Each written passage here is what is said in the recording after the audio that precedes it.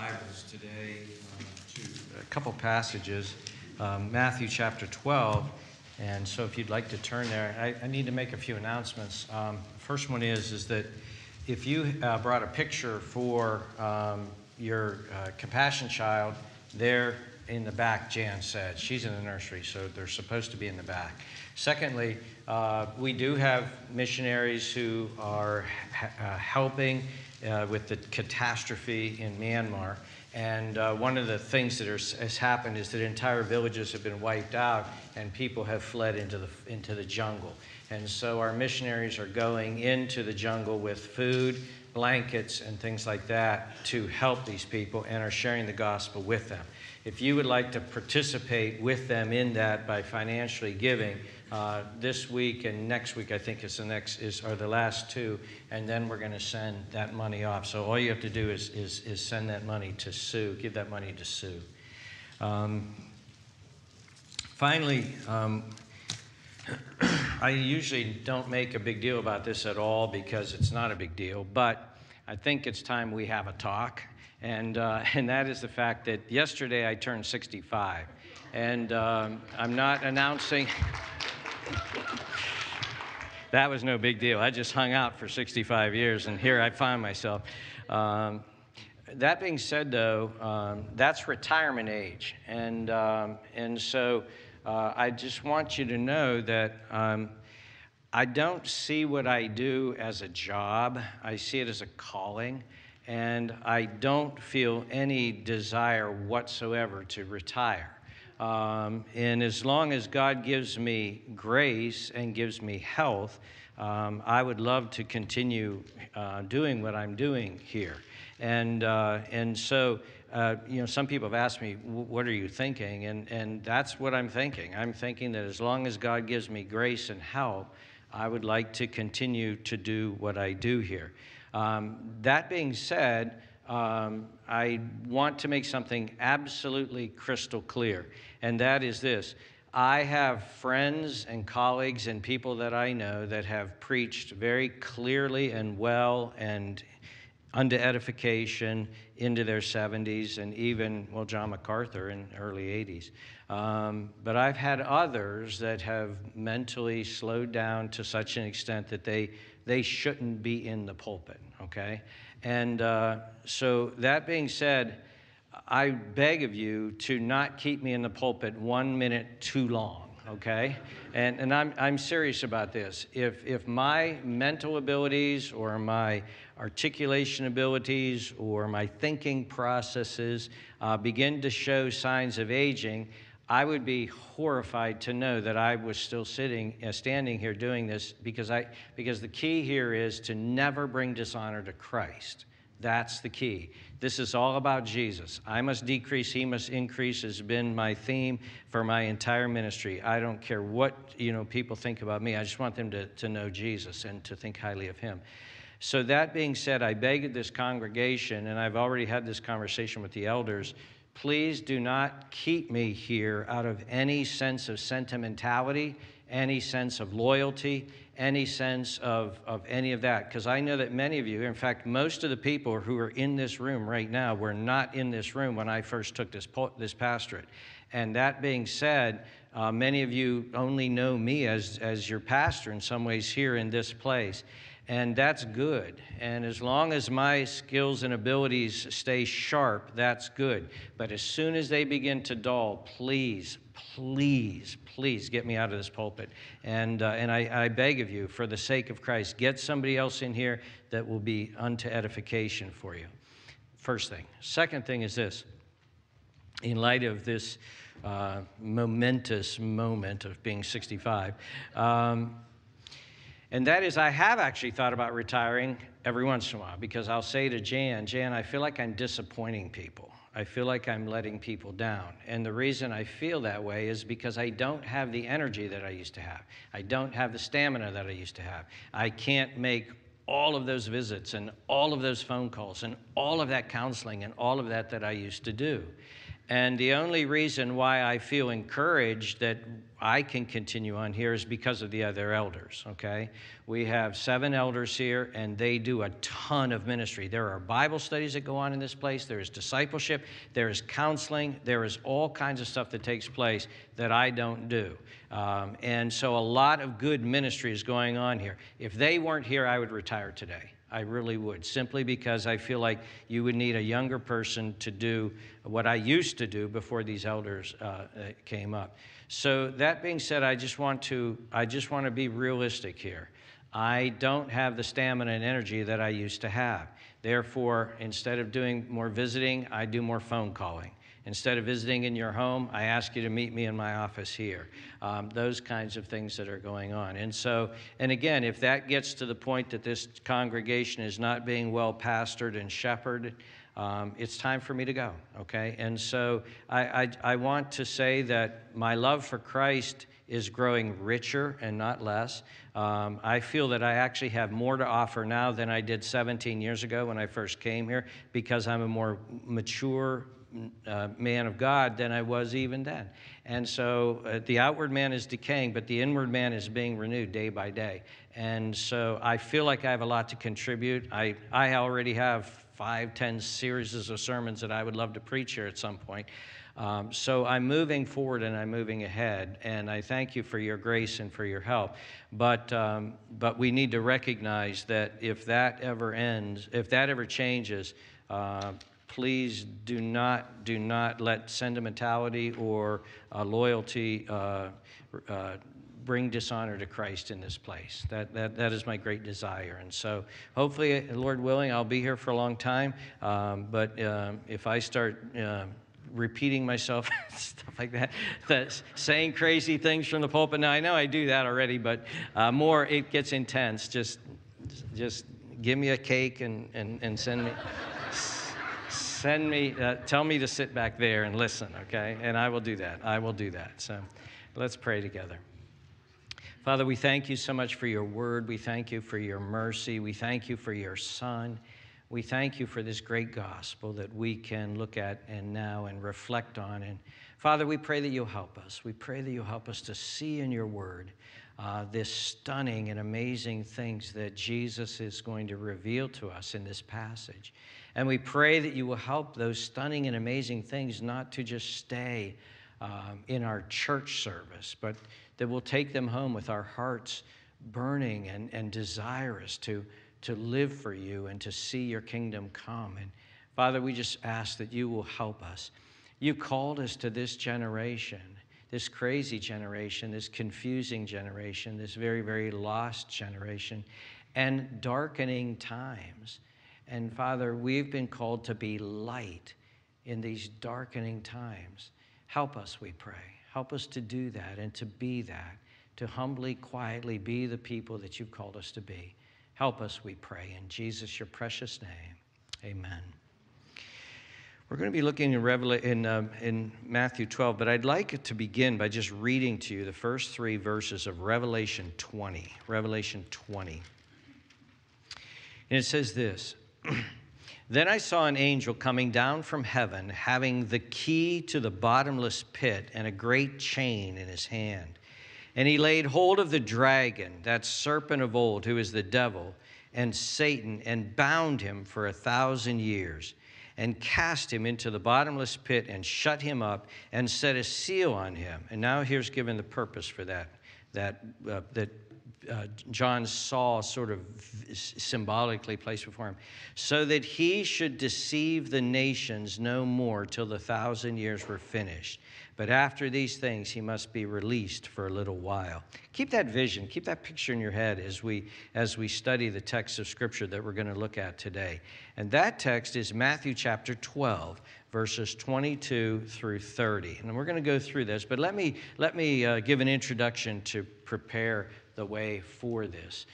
Kids who are here, if you ever seen Army movies, we used to watch Army movies when we were kids, or Army shows, you recognize the fact that the people who are kind of the lowest guys in the Army were what was called privates. They're privates. They just salute and they do whatever everybody tells them. The big shots are the generals.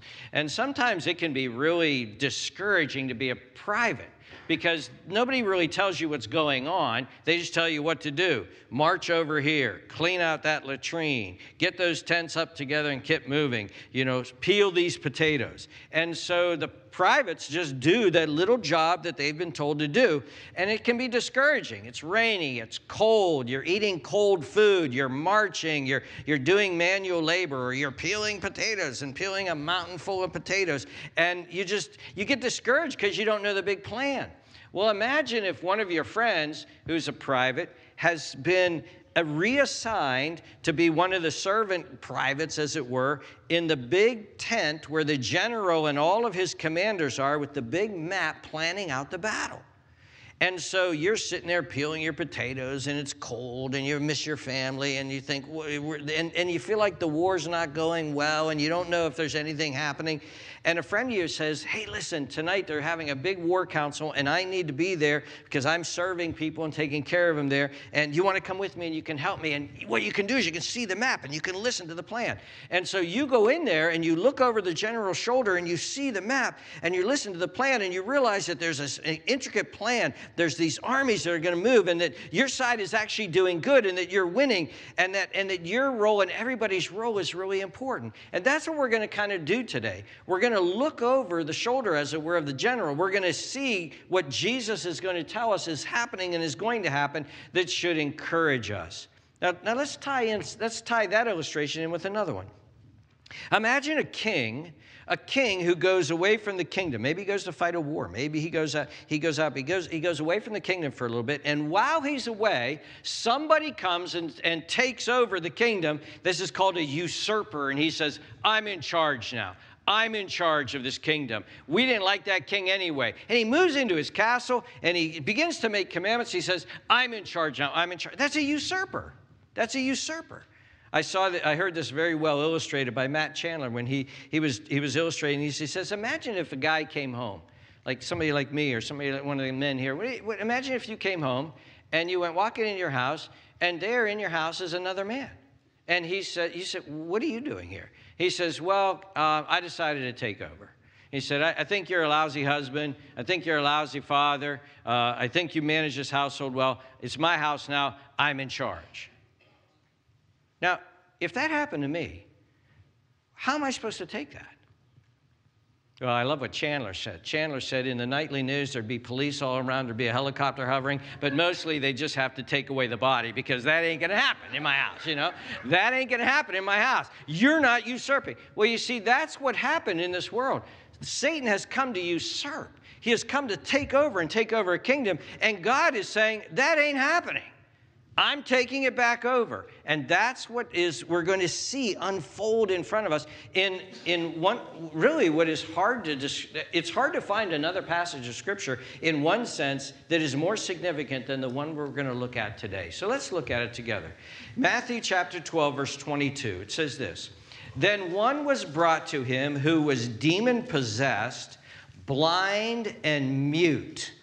Demon-possessed, blind and mute, and he healed him so that the blind and mute man both spoke and saw. Now look at that verse. Now Jesus has healed other blind people. He has healed other people that had problems, and there was no sense that they were demon-possessed. The Bible doesn't say that every disease is demon possession. Not at all.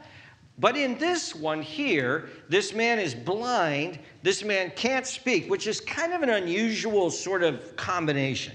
He's blind and he can't speak, but somehow or another, in the midst of this man's bondage, as it were, the demonic element was very, very present. And so people knew that this man was blinded by the demons. Demons had come in and invaded this poor man's soul and had caused him to be blind and mute. He couldn't speak. And Jesus comes and casts out the demons, orders them out. And notice what it says, he's healed so that this man both spoke and saw. All of a sudden, his eyes open and he can see. And he's looking around in wonder and amazement. And they say something, and he speaks, and he's able to speak. And so it was obvious that this wasn't, as it were, a physical malady alone. This was, the demons had sort of had this man in bondage, and then they're gone, and he's free. He's free. Now, the people pick up on this immediately. Look at verse 23. And all the multitudes were amazed and said, "Could this be the Son of David?" They're asking, now that's a phrase, a way to describe the Messiah. Could this be the Messiah? Could this be? Now, the people and even the apostles and disciples, they're making progress, because in chapter 8 and verse 27, it said, "Who can this be? Even the wind and waves obey him." Jesus had confused them. Who can this be? Now they're beginning to piece this together, and they said, could this be the Son of David? Could this be Messiah himself? Look at how those demons just fled. Look at how this man is looking around and talking. What an amazing deliverance and liberation. But then there's another opinion. You think our country's divided? Just think, oh, these guys were divided. First, people say, could this, the crowds, the multitude, the common man says, could this be the Son of David?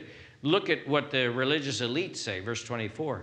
Now, when the Pharisees heard it, they said, "This fellow does not cast out demons except by Beelzebub, the ruler of the demons." Beelzebub is the lord of the flies, it actually means, but it's a word that's used for Satan. This man is casting out demons because of Satan. Satan. And Jesus, so instead, he could be saying Satan has empowered him, but it seems almost more by saying this man is actually invaded by Satan. And that's why he's able to talk. Satan lives in him, and Satan is ordering his demons out and about. That's very possible. If you flip over to chapter 10, for instance, and look at verse 25, Jesus says this, "It is enough for a disciple that he be like his master, and a servant like his master, like his teacher, and a servant like his master. If they have called the master of the house Beelzebub, how much more will they call those of his household?" Here, Jesus has already been called Satan, as it were. And so it's very possible that that's what's thinking. Now, think about this. Verse 24, look at that verse. It's a horrible thing to say. It's a horrible charge. It's a horrible reading of the situation. And in fact, it's absurd, bordering on stupid. And Jesus picks up on this. And so what he now does is he dismantles their reasoning completely. So look at verse 25. "But Jesus knew their thoughts and said to them, 'Every kingdom divided against itself is brought to desolation,'" destruction, it's destroyed. "And every city or house divided against itself will not stand." He's saying, listen, dear friends, this is not a civil war that is going on here amongst the demonic. If Satan's kingdom is fighting Satan's kingdom, then what's going to happen is they're going to destroy each other. They're going to destroy each other. You should be happy about that, if anything. But that's not what's happening here. Notice what he says in verse 26. "If Satan casts out Satan, he is divided against himself. How then will his kingdom stand?" Now notice here, by the way, notice verse 26. Satan has a kingdom. Notice, he's talking about the kingdom of Satan. How will the kingdom of Satan stand? How will his kingdom stand? And remember, Satan is a usurper. He has usurped. Listen to what Satan says. You don't have to turn to it. I've turned to it here. Just listen in Matthew chapter 4, what Satan said to Jesus in the wilderness during the temptation. It says this, verse 8, "Again, the devil took him up on an exceedingly high mountain and showed him all the kingdoms of the world and their glory. And he said to him, 'All these things I will give to you if you fall down and worship me.'" Notice the usurper here. This world is mine. These kingdoms are mine. These nations are mine. These people are mine. This is my kingdom. Now you bow down and worship me, and I will give them over to you. I will grant them over to you, like my favored son. Well, that's not what's going on here. Satan's kingdom is not fighting Satan's own kingdom. He's a usurper. In Ephesians 2:2, he's called the prince of the power of the air, the spirit who now works in the sons of disobedience. But that's not what's going on here, Jesus said. That's not what's going on here. And then Jesus says this, another line of reasoning. Notice what he says next. He says, if Satan casts out demons, if I cast out demons, verse 27, by Beelzebub, by whom do your sons cast them out? Therefore, they shall be your judges. What's Jesus referring to here? He's referring to Jewish exorcists who casted out demons. And we have an example of this in the Bible. In Acts chapter 19, verse 13, it says this: Then some of the itinerant Jewish exorcists took it upon themselves to call the name of the Lord Jesus over those who had evil spirits, saying, We exorcise you by the Jesus whom Paul preaches. Now, just look at that verse for a second. You have these Jewish exorcists, and they're thinking, hey, the name of Jesus is powerful. We're going to use the name of Jesus, and we're going to use the name of Paul. And then the next verse says this: Also there were 7 sons of Sceva, a Jewish high priest who did so. So here you have this Jewish high priest named Sceva. He has 7 sons, and his 7 sons are exorcists. Now, the rest of this story, which we're not going to put up, is actually humorous in one sense, because these guys say, in the name of Jesus, whom Paul preaches, come out. And the demon says, ha! Jesus I know, Paul I know, but who are you? And then the demon jumps on them, beats them up, and they run out of the house naked and beat up. It's actually kind of a funny story. But notice here, there's these Jewish exorcists, these people casting out demons. In Matthew 7:22, Jesus says, Many will say to me in that day, Lord, Lord, have we not prophesied in your name, cast out demons in your name, and done many wonders in your name? And Jesus says about these people, I never knew you. You were casting out demons, but you weren't part of me. I didn't know you. And so that's what Jesus is referring to here in verse 27. If I cast out demons by Beelzebub, by the devil, by whom do your sons cast them out? Therefore, they shall be your judges. In fact, it's as if Jesus is saying, go to Sceva, one of your chief priests in Jerusalem, one of your chief priests, go to Sceva and tell him that all 7 of his sons are casting out demons because Satan has empowered them to do it. That ain't going to go over big in Jerusalem. That ain't going to go over big. Then Jesus says this in verse 28. But if I cast out demons by the Spirit of God, if the Spirit of God is casting out these demons through me, surely the kingdom of God has come upon you. Now notice the 2 kingdoms that are mentioned here. Verse 26, Satan's kingdom. Verse 28, the kingdom of God has come among you. If by the power of the Spirit of God working in me, not Satan, the power of the Spirit of God working in me, and my authority as the very Son of Man and Son of God, if I'm casting out demons, then the kingdom of God has come amongst you. If these demons must obey, these demons must obey. These demons do obey. These demons are helpless not to obey. If these demons are doing what you've noticed them doing, saying, we know who you are, the Holy One of God. We know who you are, Jesus. Why have you come before your time? Don't let us go into the pigs. Send us into hell. Don't send us to hell. Send us into the pigs. Please, please. We're scared of you. We hate you. If that's what's going on here, then the kingdom of God has arrived. Now notice, actually there's a nuance in this Greek word. The kingdom of God has arrived before the time that you expected it. That's what Jesus is sort of nuancing here. I'm telling you what's going on here. Satan's kingdom is not battling Satan's kingdom. The kingdom of God has arrived. The kingdom of God has been inaugurated. The kingdom of God is here. In other words, this is a huge, epic moment. This is a massive, huge, epic moment. The Messiah has come. He has come and he has brought the kingdom. An invasion force has arrived. The true king has come to overcome the usurper. The transformation of the world, the salvation of the world, the transformation of people, the renewing of the creation, a new heavens and new earth. That whole process has begun. It has begun. And that's why when we studied this passage in eschatology, we saw this passage as the beginning of the end. Again, people ask me, are we in the end times? Yes, we are. And it began in Matthew 12. The coming of the kingdom of God. Now, notice, Jesus then describes what's happening. Look at verse 29.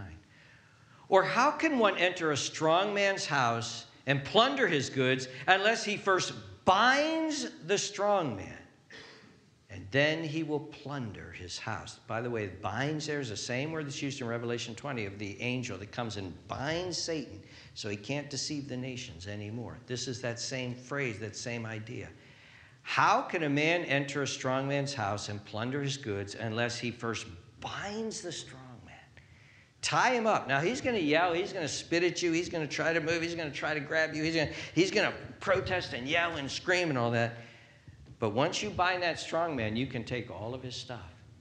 And Jesus says, Satan is not casting out Satan here. Satan's kingdom is not at war with itself. I have bound Satan. And now I am taking his goods. And see, I love the fact that Jesus is teaching this, and here's a man standing right next to him who's going, he's just using his eyes. He's just so excited to be able to see. He was demon-possessed. And instantly now he's not. And he's speaking. He's using his tongue. He's using his voice box. He's speaking. He's liberated. And the man's standing right next to Jesus. And Jesus is saying, look, I bound Satan and took this which Satan had bound. Satan had as one of his goods. I took him and I'm plundering his kingdom. That's what's going on here. I'm taking people out of his kingdom. I'm saving. That is what is going on here. In Luke chapter 11, I love the way it kind of is described in Luke chapter 11. It says this, Jesus, same passage, but if I cast out demons with the finger of God, surely the kingdom of God has come upon you. And when a strong man, fully armed, guards his own palace. So here you have a fully armed guy is guarding his palace. His goods are in peace.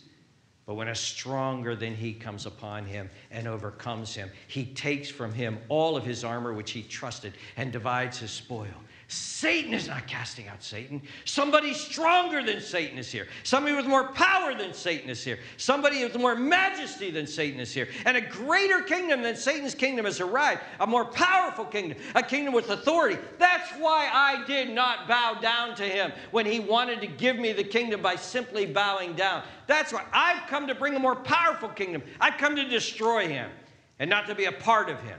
And that is what is going on here. You see, dear friends, two things are happening in here. Again, we're like privates now, looking over the general's shoulder and looking at the map. Two things are happening here. Number one, Satan has been bound. That means that his power has been curtailed. He's still alive. He's still alive. He's still at work. He still can deceive. He still can tempt. He still can accuse. He's still alive. But his power has been curtailed. That's what the Bible's teaching here. And a greater king and a greater kingdom has come to take back his rightful kingdom. Listen to how this is referred to in other passages of Scripture. In John chapter 12, Jesus says this, right in the middle of the book of John. Jesus says this, now, this is right at the beginning of the last week of Jesus' life. Now is the judgment of this world. Now the ruler of this world will be cast out. And if I am lifted up from the earth, will draw all peoples to myself. This, he said, signifying by what death he would die. Jesus says, now it's happening. With my death, my burial, my resurrection, and my ascension, now the kingdom of Satan, the kingdom, he is being judged. He's being cast out. And now I'm going to draw people to myself. And he can't stop me. The gates of hell will not prevail against my kingdom. In Colossians chapter 2, Paul writes it like this, amazing verse. Having wiped out the handwriting of requirements that was against us, which was contrary to us, and he has taken it out of the way, having nailed it to the cross. Now listen to this next verse. Having disarmed, on the cross, having disarmed principalities and powers, he made a public spectacle of him, triumphing over them. Through the cross, through the preaching of the cross, through the power of the cross, Satan's principalities and powers have been disarmed.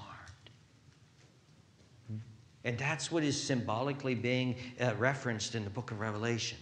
The kingdom has come, Satan is bound. And now the strong man being bound, Christ is going out and plundering his kingdom. And you know what's beautiful? You're part of the plunder that he's taking. He's saved us. He's delivered us. You were born. I was born under the power of sin, under the power of Satan, under the king of the prince of the power of this air. And I love in Colossians where it says, God transferred out of the power of darkness and transferred us into the kingdom of the Son of his love. We have been saved by the power of Christ coming and the power of the kingdom coming. And not only have we been saved, but we've been given authority. So the Bible can say this, for instance, in James 4:7, therefore submit to God, resist the devil, and he will flee from you. We can resist the devil, and he will flee from us. Why? Because a greater kingdom than his kingdom is here. And we are these citizens of that kingdom. 1 Peter 5, Peter says this, be sober, be vigilant, because your adversary, the devil, walks around about like a roaring lion, seeking whom he may devour. He's still out there. He's still dangerous. He's still bad. He still has power. But then verse 9, resist him. Stop. No. Go. Resist him. Firm in the faith. Steadfast in the faith, knowing that the same sufferings are experienced by your brother throughout the world. We are told to resist a powerful spiritual being who was once one of the most powerful archangels in heaven. We now, humble kingdom citizens, followers of Jesus, say, stop, no, go. I'm not going with you. We have the power to resist him. Ephesians chapter 6, verses 11 to 13, it says this, put on the whole armor of God that you may be able to stand against the wiles of the devil. A greater kingdom is here, and we have armor now. He's been disarmed. We have armor. For we do not wrestle against flesh and blood, but against principalities, against powers, against the rulers of the darkness of this age, against spiritual hosts of wickedness in the heavenly places. That's a bad group of people. That's a bad group of enemies. But look at verse 13. Therefore, take up the whole armor of God, that you may be able to withstand in the evil day, and having done all, to stand. I'm not moving. Bring all of the demons of hell against me. I'm not moving. In the power of Jesus, I'm standing. I'm standing. He's even going to shoot flaming arrows at you. And Ephesians 6:16 says this, above all, taking the shield of faith that you may be able to quench all of the fiery darts of the wicked one. If the devil starts sending fiery darts at me, by faith, I'm going to quench them all. Why? Because a more powerful kingdom than his is here. Paul was able to encourage the Roman church. Satan had brought a lot of division in that church, and Paul was helping them to move through that and work through that. And in Romans 16:20, Paul says this, and the God of peace will crush Satan under your feet shortly. Drawing from Genesis 3, he will crush Satan under your feet shortly. Let's turn to Ephesians chapter 1. Kids, I hope you're memorizing the books of the Bible, and this will help you, and you'll be able to turn right now to Ephesians. I hope you're thinking, kids, in your head right now. Matthew, Mark, Luke, John, Acts, Romans, 1 Corinthians, 2 Corinthians, Galatians, Ephesians. There it is, Ephesians. See, it's that easy. If an old guy can do it like me, you can do it. Probably faster and quicker, too. Turn to Ephesians chapter 1. And before we read, let me say a few things. I believe that American Christians, and I'm speaking to American Christians here primarily, I believe that American Christians are very discouraged and very anxious right now. It's one of the underlying things. Discouraged, anxious, and maybe even angry. Because we look at a once greatly blessed nation, our nation, not perfect. We've sinned. We have ugly sins in our past. Excuse me. Certainly slavery was an ugly sin in our past. We had other ugly sins in our past. That's true. But overall, generally, this was a good, and probably you're growing up in this nation, you experienced it. God had blessed us with safety from outside warfare. It was a relatively healthy place to live. It was moral. There was good moral basis. There was a lot of good in this country. And the older you are in this room, the more you tasted of that in the past. But you're beginning to see it degraded. We're degrading this country. This country has become degraded. We've been weakened. We're weak. We've been weakened by sin. Even our luxury, our material wealth has weakened us. Our love of pleasure has made us shallow, weak people. and now the moral rebellion against God that is going on in so many different areas. The United Methodist Church, I just found out this week, the United Methodist Church has one of their candidates for the ministry is a drag queen. Like, it can't get any crazier than what it's getting.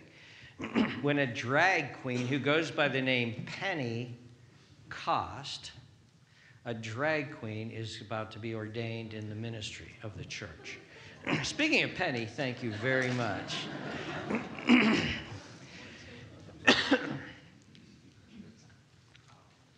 If as a nation we're to state where a drag queen will become a pastor, we've fallen very far. And I think as privates in this army, our part of the battle, America, the United States of America, it doesn't look good. We're peeling our little potatoes here, and it just doesn't look good. It looks like we're losing the war. But the Bible lets us look over the general's shoulder at the big picture. And when you look over the general's shoulder and you see the map and you see the big picture, it looks different.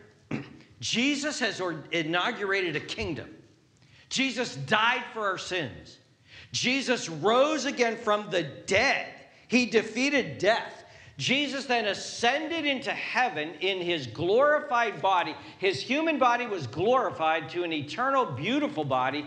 And now he is seated at the right hand of the throne of God. And he has been inaugurated there as president, as it were, king, as it were, of all of the universe. All authority on heaven and on earth has been given to me, Jesus says. He has been reinstated to the place of power and majesty. And the entire universe and its entire direction has been given over to him. Jesus is in charge of the universe. He's in charge of the countries. He's in charge of the nation. He is the man. Look at Ephesians chapter 1, verse 19.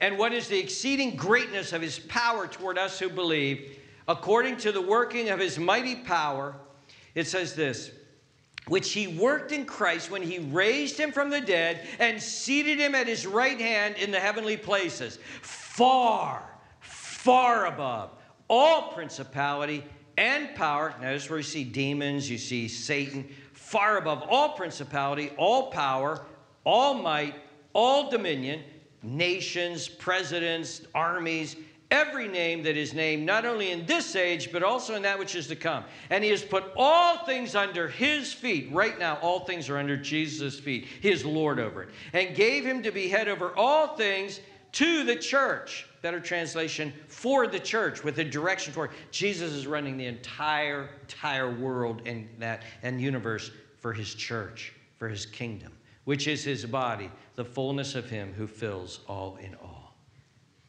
You see, dear friends, something is going on. Something is going on, and if you don't have the eyes to see it, you're going to draw the wrong conclusions.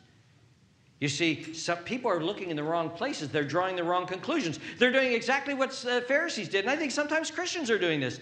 The Pharisees looked, and they were looking wrong. They were looking at this all wrong and said, Satan is casting out Satan. They got this all wrong.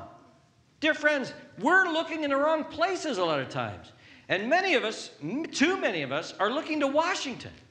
We're looking to Washington. And Washington right now is a degraded government of what our great governments in the past have been. It's filled with junior high socialites. It's filled with junior high squabbles. It's filled with foolish thinking. It's filled with a degraded culture. And America is crumbling. And that is sad and that is tragic. But dear friends, America is not the kingdom of God. America is not the kingdom of God. You know, in Rome, if you read the history of Rome, one of the greatest kingdoms, if not the greatest kingdom that ever lived on this earth, it lasted so long, was the Romans. 1,000 years, for goodness sakes. And if you read and you study Rome, especially from 1 AD all the way on, for 300 years, all you're going to hear about is Augustine, and you're going to hear about war, you're going to hear about dictatorships and wars and civil wars, and you're going to hear about terrible sexual immorality, terrible decay of that culture based on its material wealth, terrible oppression. You're going to hear about assassinations, and you're going to hear about literally insane leaders like Nero and others that were literally insane, and they were leaders. You're going to hear about intrigue, and you're going to hear about wealth, and you're going to hear about partying, and you're going to hear about it all being degraded, terrible sexual sins. For 300 years, if you study that history, that's all you're going to hear about it. But you're not going to hear the true story of what happened there. Because amongst the slaves, amongst the common people, amongst the ones that are counted as nothing, you don't write history about, the kingdom of God was spreading and spreading and spreading and spreading and spreading and spreading and spreading. And then all of a sudden at 300 AD, Rome becomes a Christian nation. How'd that happen? It's because the kingdom of God was spreading and spreading. Jesus was taking over. Dear friends, listen. Please, please listen. Stop looking at Washington. Stop looking. Until God raises up godly, wise leaders in that place, that's just going to be a junior high hallway, and that's all it is right now.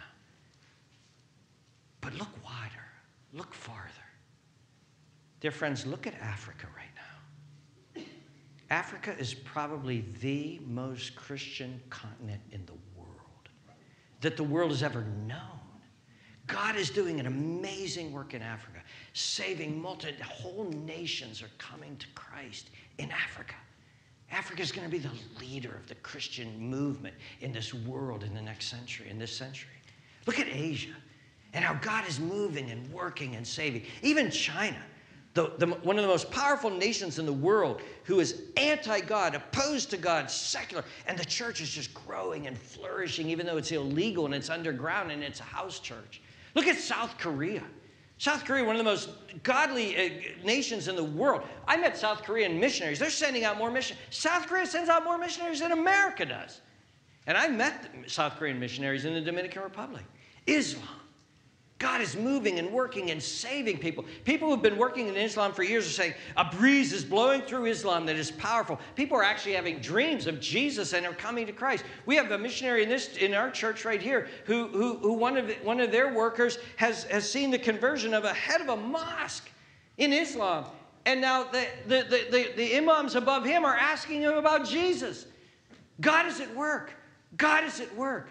And dear friends, we need to see that, and we need to be able to look and see what's happening. But let's bring this closer to home. Let's bring this closer to home. We look at this nation, politically, this nation, fighting, arguing, bickering. People look at this and they see this as a tragedy. They see what's going on in this nation as a tragedy. But I want to urge you to look closer. I want to urge you to look closer to see what's going on. Kids, one day my dad came to me and said, hey, we're going to go fishing tomorrow. And I said, oh, good, yeah, that's great, good. But we need bait. Okay, cool. And he said, we're going to go catch some bait now. And he said, it rained all day today. It's a perfect day. The sun went down. He said, we're going to catch bait. And he gave me a flashlight and he gave me a can. And I said, okay, here we go. Where are we going? He said, we're going right out here. And he pointed to the front yard. He said, we're going right out here. I don't know now. All I saw was wet grass and stars. I'm like, where's the bait? And so my dad taught me how to find night crawlers. And we would go through that yard with that flashlight, and the rain had brought them up, and there were these long night crawlers there. You grab them, put them in your can. You grab them, put them in your can. And you know what? I never knew there were night crawlers out there every night. My dad was teaching me to look closer. Dear friends, I want you to look closer. For some people here, you've looked at the chaos and the ridiculousness of American political life right now. And what did you do? Well, I'm going to tell you what I'm sharing with you from a pastor's perspective. I've had so many people in this church say to me, I've shut the news off. I don't even want to listen to it. I'm just gonna get my life simpler. I've been praying more, Pastor. I've been reading my Bible. I've been stopped looking at Washington and Harrisburg, and I've been looking around at my neighbors and see what I could do. Dear friends, doesn't that seem like that's King Jesus' plan? He's in control, and he's using it for good. Let's take COVID. I don't want to take COVID lightly. I don't take it lightly. People have suffered. People died. People in this room have suffered. Not just old people, young people in this room have suffered from COVID. And I'm not taking it lightly. I'm not taking it lightly at all. But you'll remember when COVID began, one of the reflections that we had here was that God is in charge of this. God is doing this. And God has done a lot in this nation because of COVID. Families have actually spent more time together. Families have slowed down their pace. The number of homeschoolers in America has doubled this year. And even when parents can send their kids back, many parents are saying, I'm not pushing homeschooling, I'm just saying, many parents said, no, we actually like this family thing that's been going on here. People have been thinking about death. People have been thinking about eternity. People have been thinking about what is the meaning of life. What is that?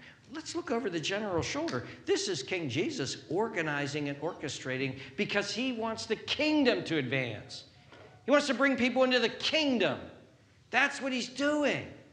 And it's not out of control. It's in his control. Think of the moral decay in this culture. And not in just this culture. I had a conversation last week with a woman who is Palestinian.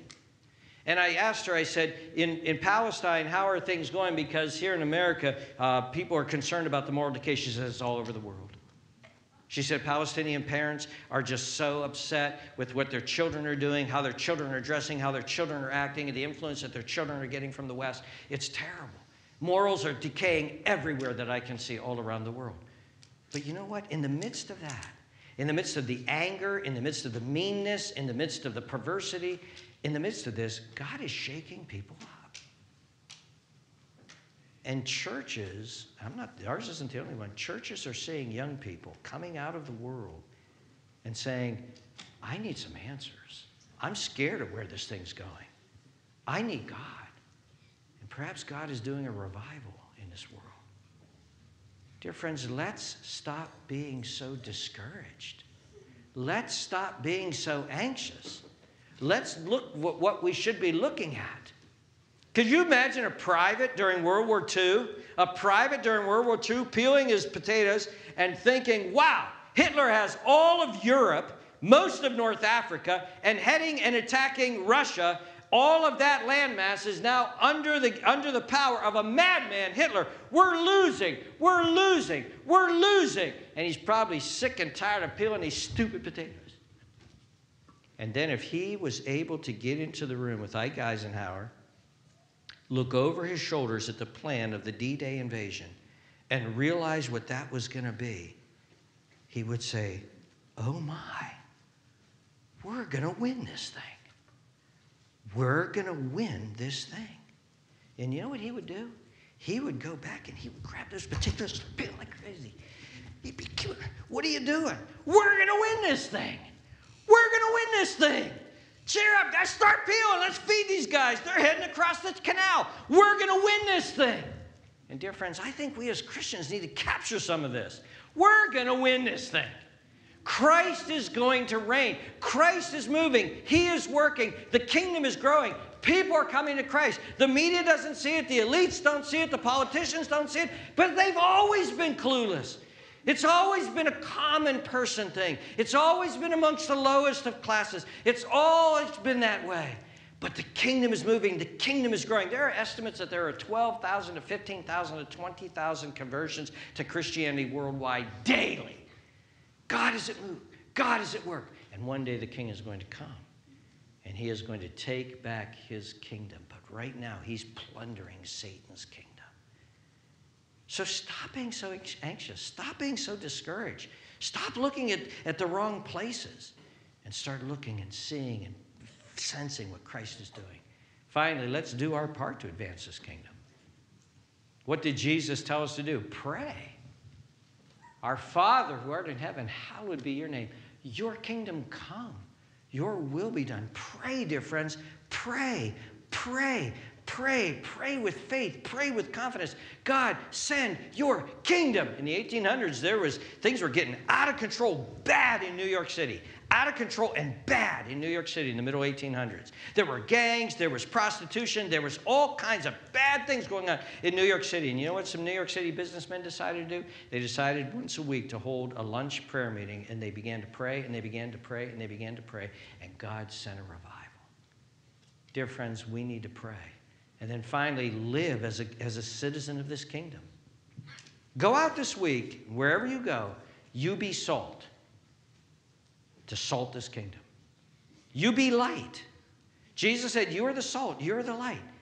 And don't let your saltiness lose its flavor. And don't let your light be doused out. Don't let them cancel you, dear friends. You be salt. You be light. And by your life, and by our words, and as we saw last week, by our love. Here's somebody who loves his enemies, loves everybody, loves his political opponents, loves everybody regardless of race, regardless of everything, loves. By your love, by your patience, by your kindness, by your countenance, by your good works, by your beautiful words, let everything that you are say loud and clear, there's another kingdom on this earth. And it's alive, and it's healthy, and it's moving forward, and it's glorious. It's glorious. And we're a representative of it. Go out and live out the kingdom. Finally, let me say to any unbelievers who are here, you are outside the kingdom. You're outside the kingdom, and you think it's cool out there. You think it's cool out there. You don't want to be one of these stupid Christians. You're cool. You're cool. Or maybe you're just trying to walk the fence. I'm going to keep one foot in the kingdom of God and one foot in the world. So I'll be real religious when I'm at church, and then when I'm in school, I'm just going to be just like them all. I'm going to be the cool, hip kid, foul language, doing whatever I do. I'm going to be the cool, hip kid. Well, Jesus has a word for you. I'm sorry we turned from it, so I'll just read it. Matthew 12:30. Jesus said, he who is not with me is against me, and he who does not gather with me scatters abroad. If you're not 100% for Jesus, you're against him. And dear friends, you're in the kingdom of Satan. There is no middle ground here. You're in the kingdom of God or you're in the kingdom of Satan. And if you're not in the kingdom of God, you're in the kingdom of Satan. You are under his power. He's got you so duped into thinking that you're free and you're liberated, and that's what's going on today. I'm so free and liberated, I can decide what sex I am. He's got them so deceived, so duped. You're in a kingdom. It's the kingdom of heaven, of Satan. And I want to tell you something. It is an ugly kingdom. And it is bringing about hell on earth right now. Look at your kingdom that you're in. Look at the filth of it. Look at the foolishness of it. Look at this despair of it. Look at the death. Look at the depression. Look at the suicide. Look at the drug addiction. Look at the child pornography. Look at the sex trafficking. Look at the hatred. Look at your kingdom. It's an ugly kingdom. It's an ugly kingdom, and you're in the kingdom of Satan. And I want to urge you, you flee while there's still time. In Isaiah 55, verses 6 and 7, God has a word for you. He has a word for you. Seek the Lord while he may be found. Call upon him while he is near. Let the wicked forsake his way, and the unrighteous man his thoughts. Let him return to the Lord, and he will have mercy upon him, and to our God, for he will abundantly pardon. Flee from Satan's kingdom. Come into the kingdom of God. Come to Christ. Come to salvation. Come to the only hope that you have. And it's a great hope. And it's a mighty kingdom. And it's going to win. It's going to win. Let's pray together. Dear Lord, we praise you and we thank you, Lord Jesus, that you have come and inaugurated the salvation of the world. That you have come and purchased us by your blood. That you have come to reign in our lives as Lord. And that you have brought the kingdom of God upon the earth. And we thank you so much, Lord, that although we were natural-born citizens of the kingdom of Satan, you rescued us. You redeemed us.